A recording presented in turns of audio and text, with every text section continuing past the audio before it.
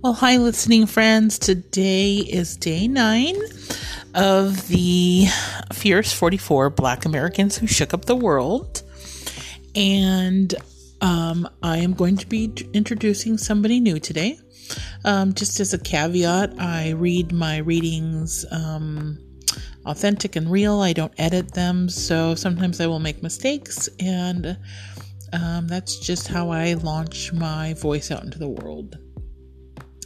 So today I'm introducing Mary McLeod Bethune, and she was a civil rights activist and educator. She was born in 1975 and passed away in 1955. And one of her beliefs or her sayings was, because she left us a legacy of love, hope, and dignity. So though she was able-bodied, Mary McLeod Bethune carried a cane because she said it gave her swank. That's funny. An educator, civil rights leader, and advisor to 4 U.S. presidents, the first lady of the struggle.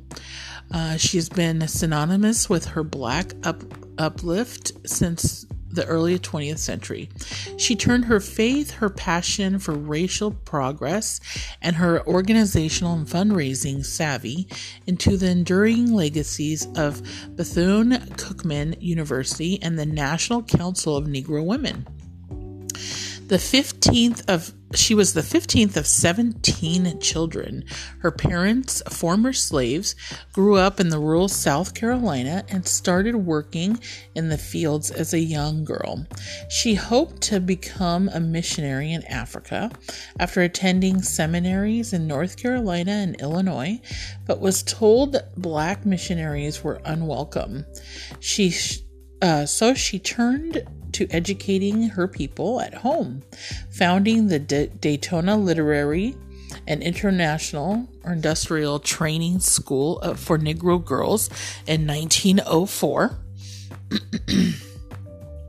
with $1.50 and a handful of students.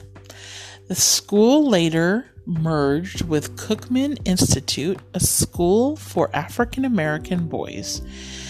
Bethune served as a president, one of the few female college presidents in the nation at the time, and also became president of the National Association of Colored Women. A decade later, Bethune founded the influential National Council of Negro Women. She helped organize Black advisors to serve on the Federal Council of Negro Affairs and storied Black cabinet under President Franklin D. Roosevelt. First Lady Eleanor Roosevelt considered Bethune one of her closest friends. Bethune worked to end poll taxes and lynching. She organized protests against businesses that refused to hire African Americans. Her entire life, she organized, she wrote, she lectured, and she inspired. Well, what did we learn from her? This is another story of how somebody started something. She started with $1.50 in hand.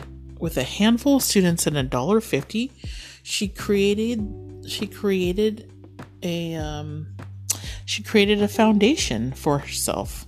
So just with less than $2 in her pocket, she started something and became one of the world's civil rights activists, educator, leader, president of these different groups that embodied her spirit of legacy, love, hope, and dignity.